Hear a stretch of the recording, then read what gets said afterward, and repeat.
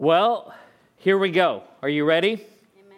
You're like, for what? I want to ask you this morning, if you were not here last Sunday, if you've not received one of these Lectio Divina journals, and you would like one, they're totally free, and we'd love to get one of these in your hand. If you've not received one of these yet, would you raise your hand? One of our ushers will bring one down and get one to you. Okay, just keep your hands up. Well, I won't make you stand like the youth. Wow, how embarrassing, right? No, you're all good. Less embarrassing than that Cowboys hat. Oh, sorry, Zach. All right. These journals are, we passed them out last week. Our theme for this year is God is. God is. And we're taking a whole year to ask the question, who is God? Who is God? I've been talking in the last couple of weeks about the fact that we are all theologians. You are a theologian. You're a theologian in this sense, that you have a perspective of who God is, that you understand to be God to be something or someone. And so you've arrived at that conclusion either through the Word of God or through your experience or through your family experience. You've arrived at those conclusions. And anyone who asks the question, who is God, is a theologian. Now, there's a right way to do theology, and there's a not right way to do theology. And I want to encourage you, if you weren't here over the last couple of weeks, please go back and listen to those sermons, because I'm resisting the urge to re-preach some of that. But we got to get to this morning's message. But the last couple of Sundays, we've set the stage for this year in asking this question, who is God? And then looking to His Word to answer that question, because it's the primary place we want to turn. Now, God will speak to us and reveal Himself, as we're even going to see this morning, through creation, in our relationships. He's going to reveal Himself in our experience, and even in our reasoning. God shows up in all of those places, but we have the gift of His Word, which is the first place that we want to turn. These journals are simply a guide for the journey. They're a way to help kind of keep us on track. And so in each day there's a Bible reading to do, and there's a place for reflection, a place to answer the question who God is, to respond to that. There's instructions in that journal. I know a number of you received them last Sunday, and my prayer, my hope is that you were blessed by your time in the Word. And you're going to notice this morning, if you were doing the readings through this past week, all of those passages that were in the journal this last week are part of the message today. And so, and really my hope and prayer is this, is that God would just affirm for you this morning the things that you discovered in His Word. Amen? All right, here we go. So God is, diving in this morning, God is awesome. God is awesome. Matthew chapter 16, verse 13 and 15, Jesus is asking His disciples, he's in Caesarea Philippi, and He asks the disciples, hey, who do the people say that I am? And they have a whole bunch of different answers for Him. And then Jesus says, well, what about you? Who do you say that I am? And I believe that God would press us to ask the same question. Who do you say that I am? Not your mom, not your dad, not your grandma, your grandpa, your pastor, or that guy or gal on the radio, or that book that you read. Who do you say that I am? And this morning I want to declare to you that God is awesome. He is awesome. I hesitated to even use that word because I think it's really lost its meaning, right? Because we say awesome a lot. I say awesome a lot. Like, hey, I'll be there in 5 minutes. Awesome. That ice cream was awesome. No. We even sing, everything is awesome. No, we don't. You're welcome. That will be stuck in your head for the rest of the day. Everything is not awesome. It can't be awesome. Everything cannot be awesome. Even though Lego Movie would try to convince you otherwise, everything is not awesome. There is a weightiness There's a weightiness to this word that I believe we need to recapture. That we need to understand the awesomeness of God, to look at him in such a way that we would be awestruck. Psalm 89, verse 5 through 14. And by the way, the passages this morning are also available. The notes are available in the Thrive app. There's instructions in the seat back in front of you on how to access the app and download that. Or you can, if you already have it downloaded, these verses are listed there. Of course, there's also, in a quick reminder, there's place in the journal for sermon notes. We've created place for you to be able to capture what God would be speaking to you. This is what the psalmist writes. The heavens praise your wonders, Lord, your faithfulness too, in the assembly of the holy ones. For who in the skies above can compare with the Lord?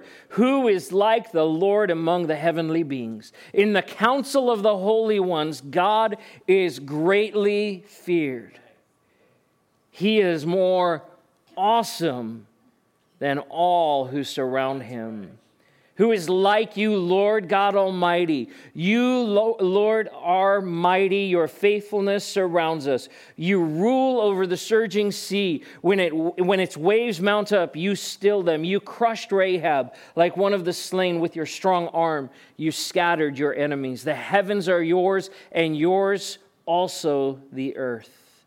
You founded the world and all that is in it. You created the north and the south. Tabor and Hermon sing for joy at your name. Those are mountains.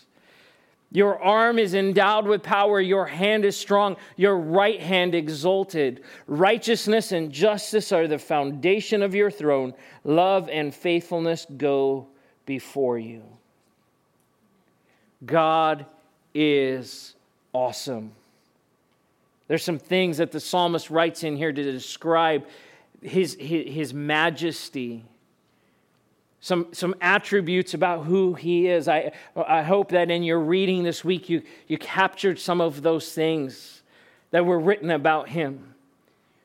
It says that in the council of the holy ones, God is greatly feared. He is more awesome than all who surround him. Who are the holy ones?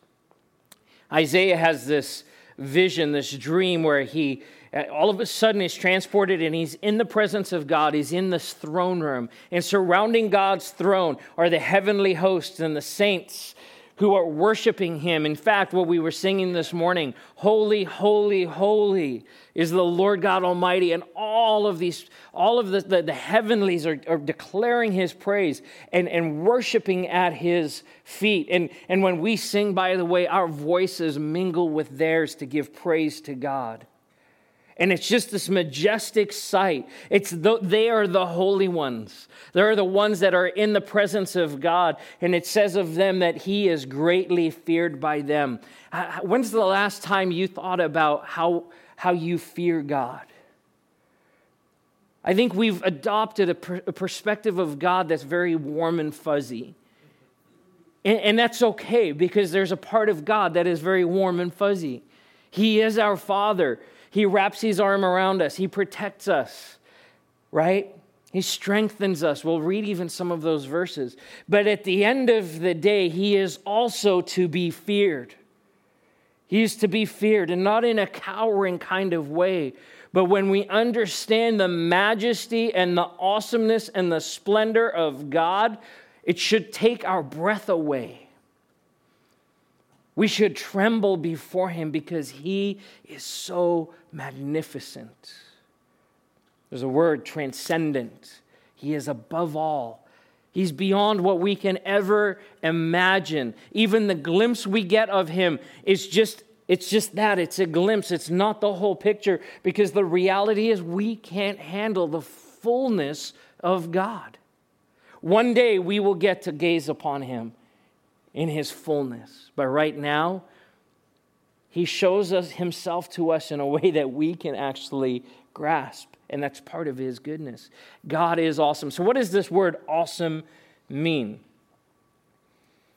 And put the definition up here. Awesome is this: causing or inducing awe. Awe. your breath been taken away, just being speechless, right? And so you see where we use the word awesome all the time, like, no, that wasn't that awesome. My breath was not taken away. I was not, it all was not induced in me. And inspiring an overwhelming of fear, a feeling of reverence, admiration, or fear. Reverence, admiration, or fear.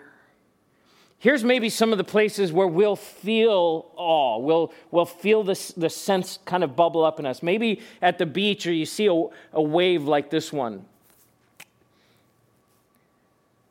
Big old wave, right? I've been out in the ocean in some really big waves, and it's awe-inspiring and no small amount of fear either. Anyone else ever been in the ocean and you like misjudged the waves? You're like, oh, I can do that. And then you get out there and you're like, I can't do this.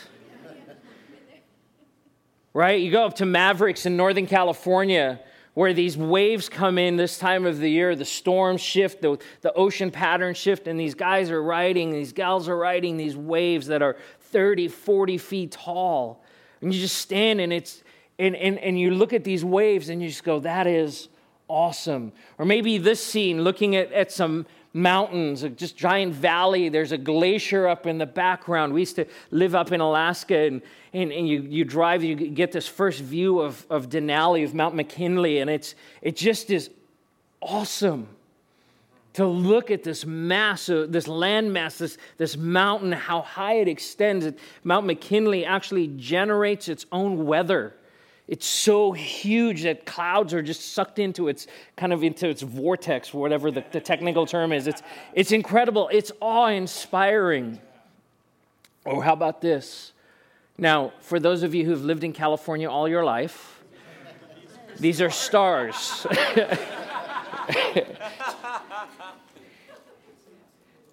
Exactly.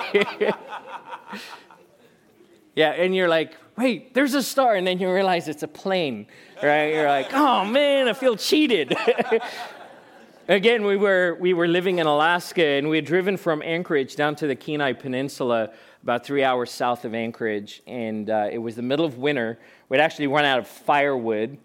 We moved to Alaska, and I asked people, hey, where do you buy firewood? And they started laughing at me.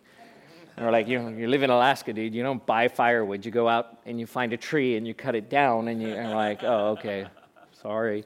So we had run out of firewood because it was cold. And so we drove down to the Kenai Peninsula to a friend's property to go cut some wood, and had the whole family in our truck. We had a big old truck because we lived in Alaska and we wanted to be rugged. And we were driving home, and it wasn't even that late at night, but the sun sets in the winter around 3:30 in the afternoon.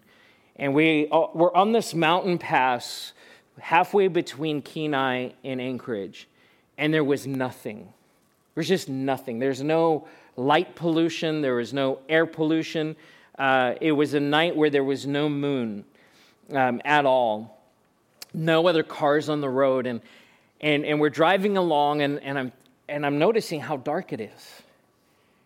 And so we pulled over, found a spot to pull over, and I turned the lights off on the truck. And it was like the kind of darkness where, like, you can't see your hand in front of your face kind of darkness. And I got out of the truck, and I looked up. There wasn't a cloud in the sky. And I saw a sky like this. In fact, that doesn't even begin to compare. I stood, and I felt like the stars were in my face. And you know when you see a night sky where you can kind of pick out the stars, you're like, oh, there's a star and there's a star. There were so many stars, you couldn't even begin to focus on one. And I've never felt so overwhelmed in my life.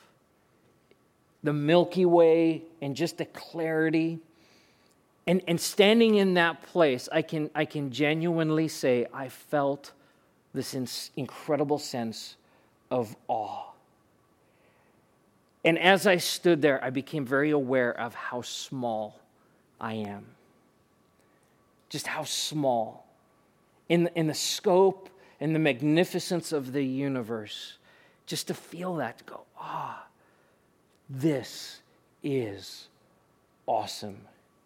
And then to start thinking this, all of this exists because God spoke it into being. That the God of the universe, the creator of all things, at his word, all of that happened. God is awesome. The things that we look at and go, that's awesome. And God says, yeah, I know. I made it. I made it. God is awesome. In Romans 1:20, the Apostle Paul writes, for since the creation of the world, God's invisible qualities, his eternal power and divine nature, listen to this, have been clearly seen, being understood from what has been made, so that people are without excuse.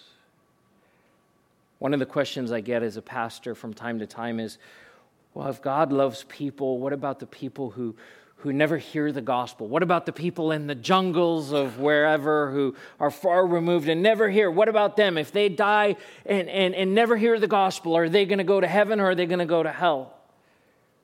And it's a bit of a trick question, right? Kind of paint you in the corner a little bit.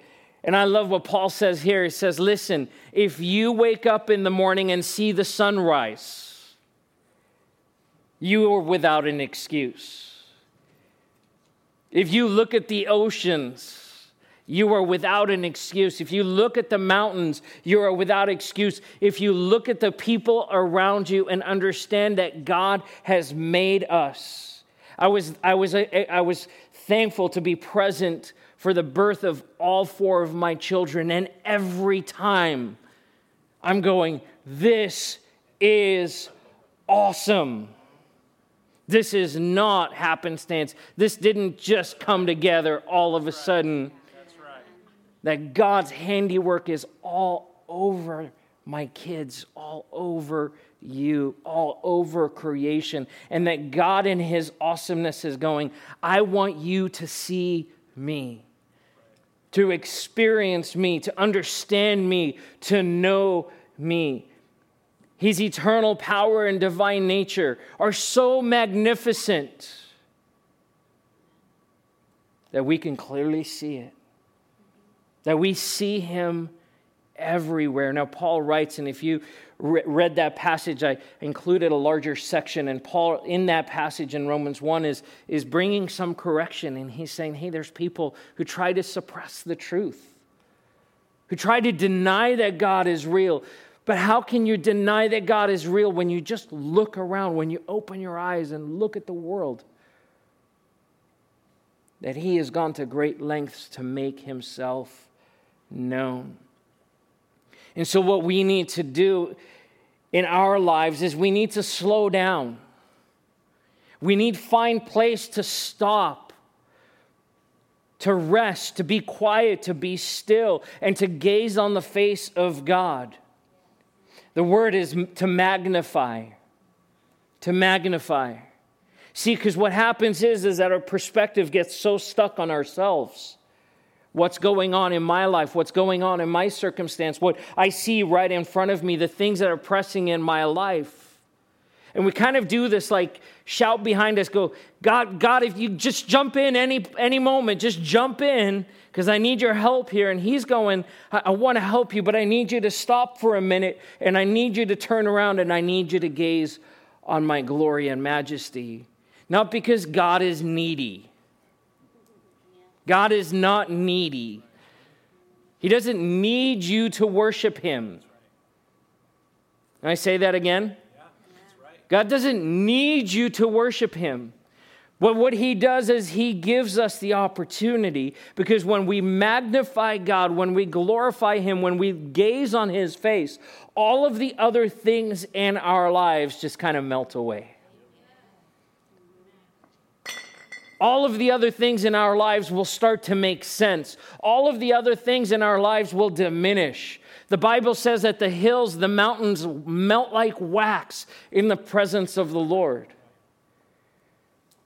And so what we need to do is to stop and say, God, everything is out of focus in my life. And to turn and face him and gaze on his majesty, not even that we would get anything out of it, but because he is awesome and worthy of praise. We use the word magnify, of course, like for magnifying glass in a small setting, or a microscope, or how about a telescope? We have the Hubble telescope that looks into space, deep into space. And I read an article a couple of weeks ago. There was an intern that went to a high schooler who went to go and intern with NASA for a summer. And within 3 days of being there, and I don't know what he was doing. I guess his project was to look at all of these star charts and stuff. And he found a new planet. High schooler found a new planet. And everyone was like flipping out. They've never had a high school intern find a planet, let alone on his third day. And they're figuring out what to name this planet. And they found this planet because they have this giant telescope that now can look way out into the universe, into the galaxy, and identify these places. And God goes, yeah, I made that. I already knew about that. And so we magnify things that are far away so we can bring them close. And it fills our perspective, our gaze. We magnify God because what we do sometimes we lose sight. And what we have to turn is look at him and bring him close. So that all we see, all that we're surrounded by is his presence, by his majesty, by his goodness. We need to make him large in our view in order for everything else in our lives to make sense, to have perspective. God is immense. He's immense. Listen to what David says. 1 Chronicles 29. David praised the Lord in the presence of the whole assembly, saying, "Praise be to you, Lord, the God of our father Israel, from everlasting to everlasting. Yours, Lord, is the greatness and the power and the glory and the majesty and the splendor, for everything in heaven and on earth is yours." Whatever you think you have belongs to him. Yours, Lord, is the kingdom. You are exalted as head over all. Wealth and honor come from you. You are the ruler of all things. In your hands are strength and power to exalt and give strength to all. Now, our God, we give you thanks and praise your glorious name. Listen to those words. Everlasting, greatness, power, glory, majesty, splendor, exalted, ruler, strength, glorious. Waymaker, miracle worker, promise keeper, King of kings, Lord of lords, eternal one. Jacques said it, Alpha and Omega, the beginning and the end. The Lamb that was slain, he is everything. Everything. That nothing in creation exists apart from him, and he holds the world together. That he is in control. That's awesome. And this is David, by the way, who didn't have microscopes and telescopes. All he could do is get up in the morning and look at the world around him and understand God is amazing. God is awesome. I love, by the way, that David declares this in the assembly. This wasn't something that David just did quietly in a quiet place. I'm going to have my quiet time with Jesus. And have my quiet time with the Lord. God, you're just awesome and you're wonderful and you're majestic. No, he declared these things in public, in the assembly for everyone to hear. God, you are worthy of praise. Church, can I tell you, before we press into a year of saying, well, what is God in my life? Who is God to me? We have to stop and just say, God, you are awesome. You are altogether separate. You are something completely just other than. And you are worthy of every ounce of praise that I can bring before you. Before we ever make the gospel or the word of God something to be utilitarian in our lives, that we have to stop and consider that he is the author of all things and worthy of praise. John 1:1 through 5. John writes, "In the beginning was the Word, and the Word was with God, and the Word was God. He was with God in the beginning. And through him all things were made. Without him nothing was made that has been made. In him was life, and that life was the light of all mankind. The light shines in the darkness, and the darkness has not overcome it." I love that we sang these words this morning. That your light shines in the darkness. John writing here, because we've read in the Old Testament, but now we read in the New Testament about Jesus, who is the Word. That's why that word is spelt with a capital W. That he is speaking of the person of Jesus, and he says that Jesus was there in the beginning. That he was present at creation, that he is God, and that he was a part of what was happening when the world was formed, when everything came to be, and that nothing has been created that has been created apart from what he has done. Jesus is the Lord.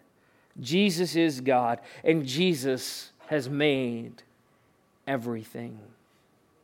He is worthy to be praised. He is worthy of honor.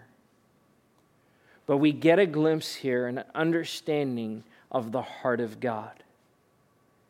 We start seeing this aspect of the nature of God as we ask the question, what does this passage tell us about the nature and the character of God? Well, we see immediately that Jesus is eternal, that he is creator, that he is over all things.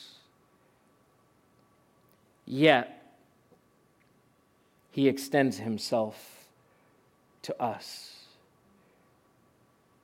That the light shines in the darkness. That Jesus was obedient to the Father to come to his creation. The majestic creator, the Lord of all, that he would extend himself and say, I'm going to bring my light into the darkness so that mankind would have light and life. And I love this. The darkness has not and cannot overcome it. That's right. That light will never be overcome by darkness. Jesus was present at the beginning. God is awesome. The Father is awesome. Jesus Christ is awesome. The Holy Spirit is awesome. And I would encourage you, I would say there should be some point of every day where you just stop and go, God, you are awesome. In the midst of pain and sorrow, God, you are awesome. In the midst of the joys and the victories, to stop and say, God, you are awesome. We live life on fast forward sometimes.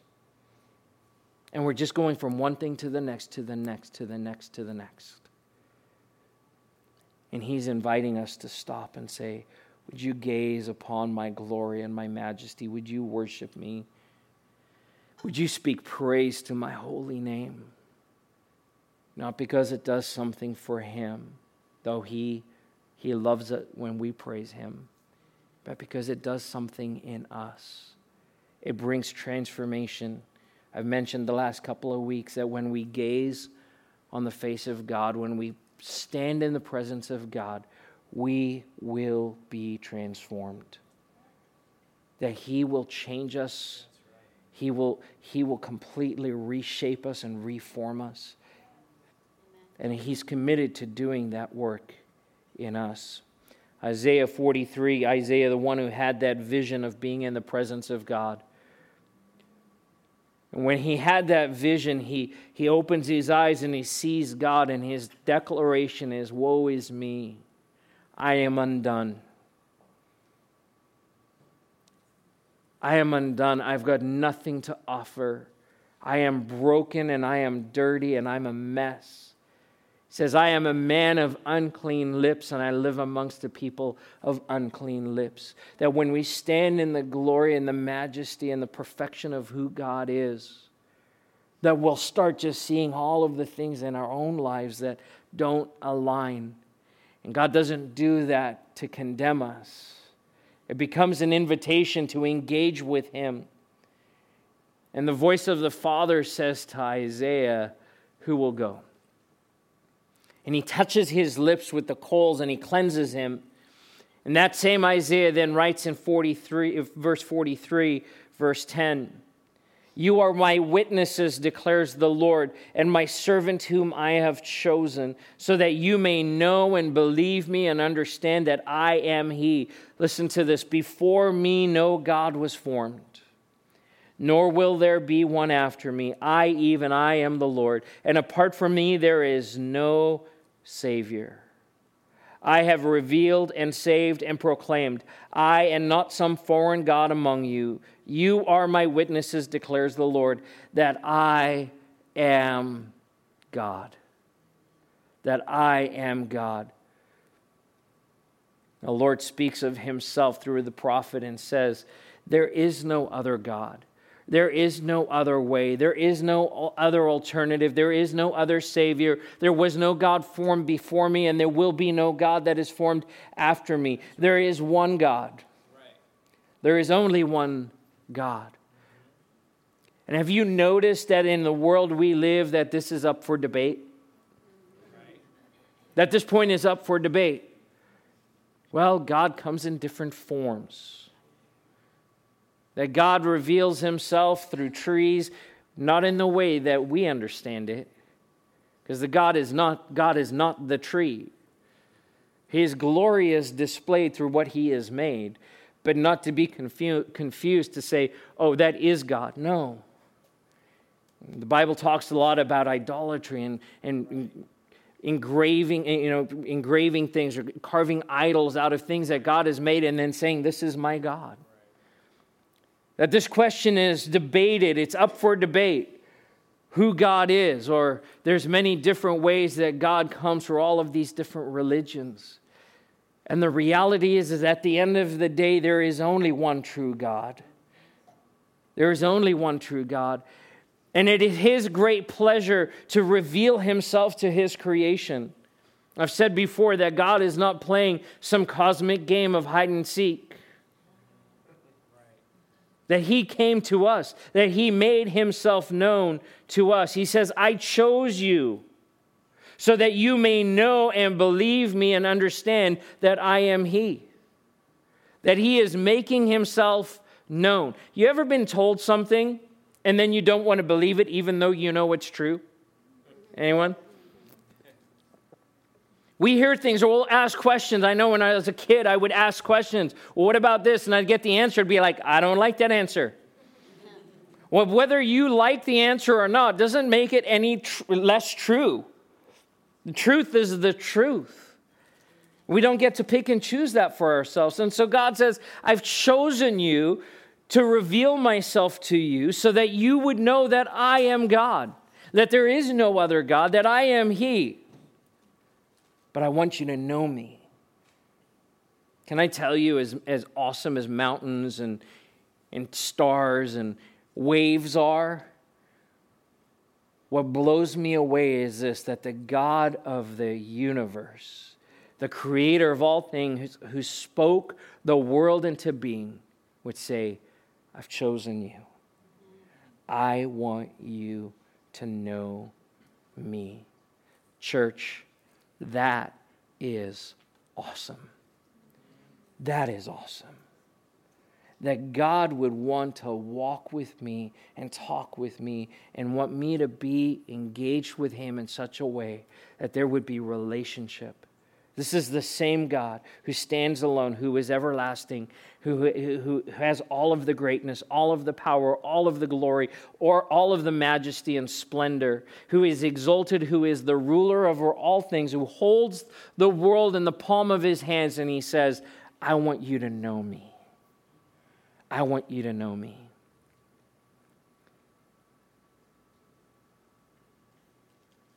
Our desire as a church, our mission as a church is this, that people would thrive in Christ by knowing God. By knowing God. And then there's a bunch of other stuff that comes after that. But it starts there. That we would know God. And the only way we can know him is because he has made himself known. That is awesome. And he is worthy to be praised. I would encourage you as we continue this journey this year, as we press into the Word, as you read through these passages, as you journal on them, and as you ask the questions about who God is, and he brings about revelation in your life, because we cannot know God without a revelation of who he is. He has to reveal himself to us. As we press in, would you contend, would you make sure that as you continue in this journey, that every day that you would just stop and consider the awesomeness of God, that you would magnify him in your life, that you would magnify him in your home and in your relationships, that you would be like David and declare his majesty in front of the assembly. Now, I'm not saying get up on a chair at work. All right? Can I just tell you how awesome God is? He is worthy of praise. They will have security escort you out. I can do that at my workplace, but you probably can't do that. I do it, and everyone's like, praise Jesus, it's awesome. But you can do that in your relationships as you're having conversations with people. Hey, how's your week going? Oh, man, can I just tell you how awesome God has been in my life? And let's recapture the weightiness and the value of that word. By the way, I don't know if you knew this, but the word awesome, when you look at the root of that word, it's rooted in fear. The root of awesome comes out of fear. It's why we also have the word awful. Right? We don't use everything is awful. Okay, maybe at times we feel like that. But there is this part of us that should just, when we consider the majesty of God, that something inside of us should just quake in his presence as we gaze on his majesty and his beauty, on his splendor. And then to be able to declare, he's awesome and he's to be feared, but he's my God and he loves me. Let's stand together. I invite the worship team to come up.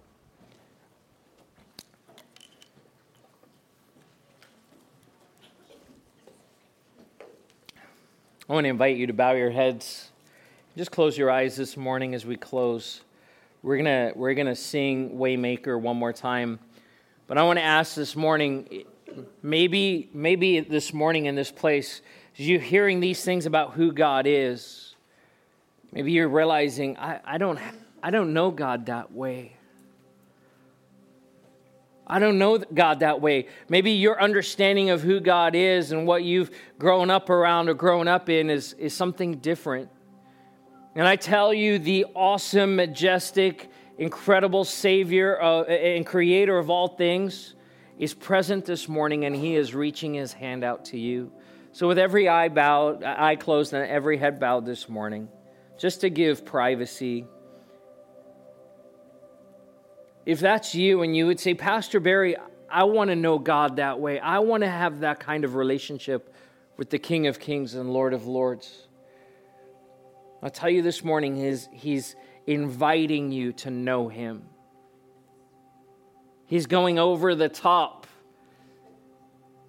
pulling out all the stops to say, I want you to know me. And it's just as simply as saying, yes, Lord, I want to know you. I want to have a relationship with you. If that's you this morning, you'd say, I want to know God that way. Would you just raise your hand so I can agree with you? Thank you. I see that hand. I see that hand. Awesome. I see that hand. Thank you. Yes, I see that hand. Thank you, Jesus. This is awesome.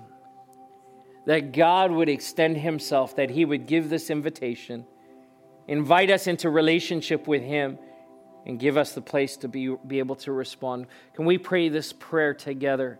Dear Jesus, I invite you to be the Lord of my life, the King of my life, the ruler of all that I am. I ask you to forgive me of my sin, and I commit to follow you all my days. In Jesus' name, amen. I want to encourage for those that raised their hand this morning, if you've not been baptized in water, Jason mentioned we have a baptism service coming up in a few weeks. It's a great next step. David declared the glory of God in the assembly. He did it in public. He made a public declaration of who God was in his heart. And I want to invite you, if you've not been baptized in water, we're going to have a baptism service right here on a Sunday morning. Fill out a Connect card, or you can stop by the welcome table and talk to me or Pastor Abby, and we'd love to get you signed up for that baptism service. The Bible says that all of heaven rejoices.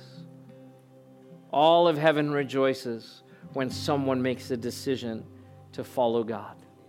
God is rejoicing. Heaven is rejoicing this morning. Lord, this morning we thank you.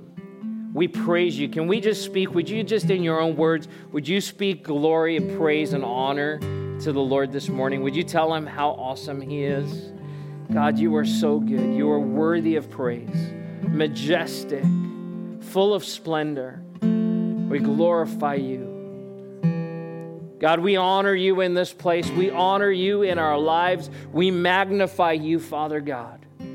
We thank you that you who made all things, spoke the heavens into being, that you are present with us, that you have gone to great lengths to make yourself known to us.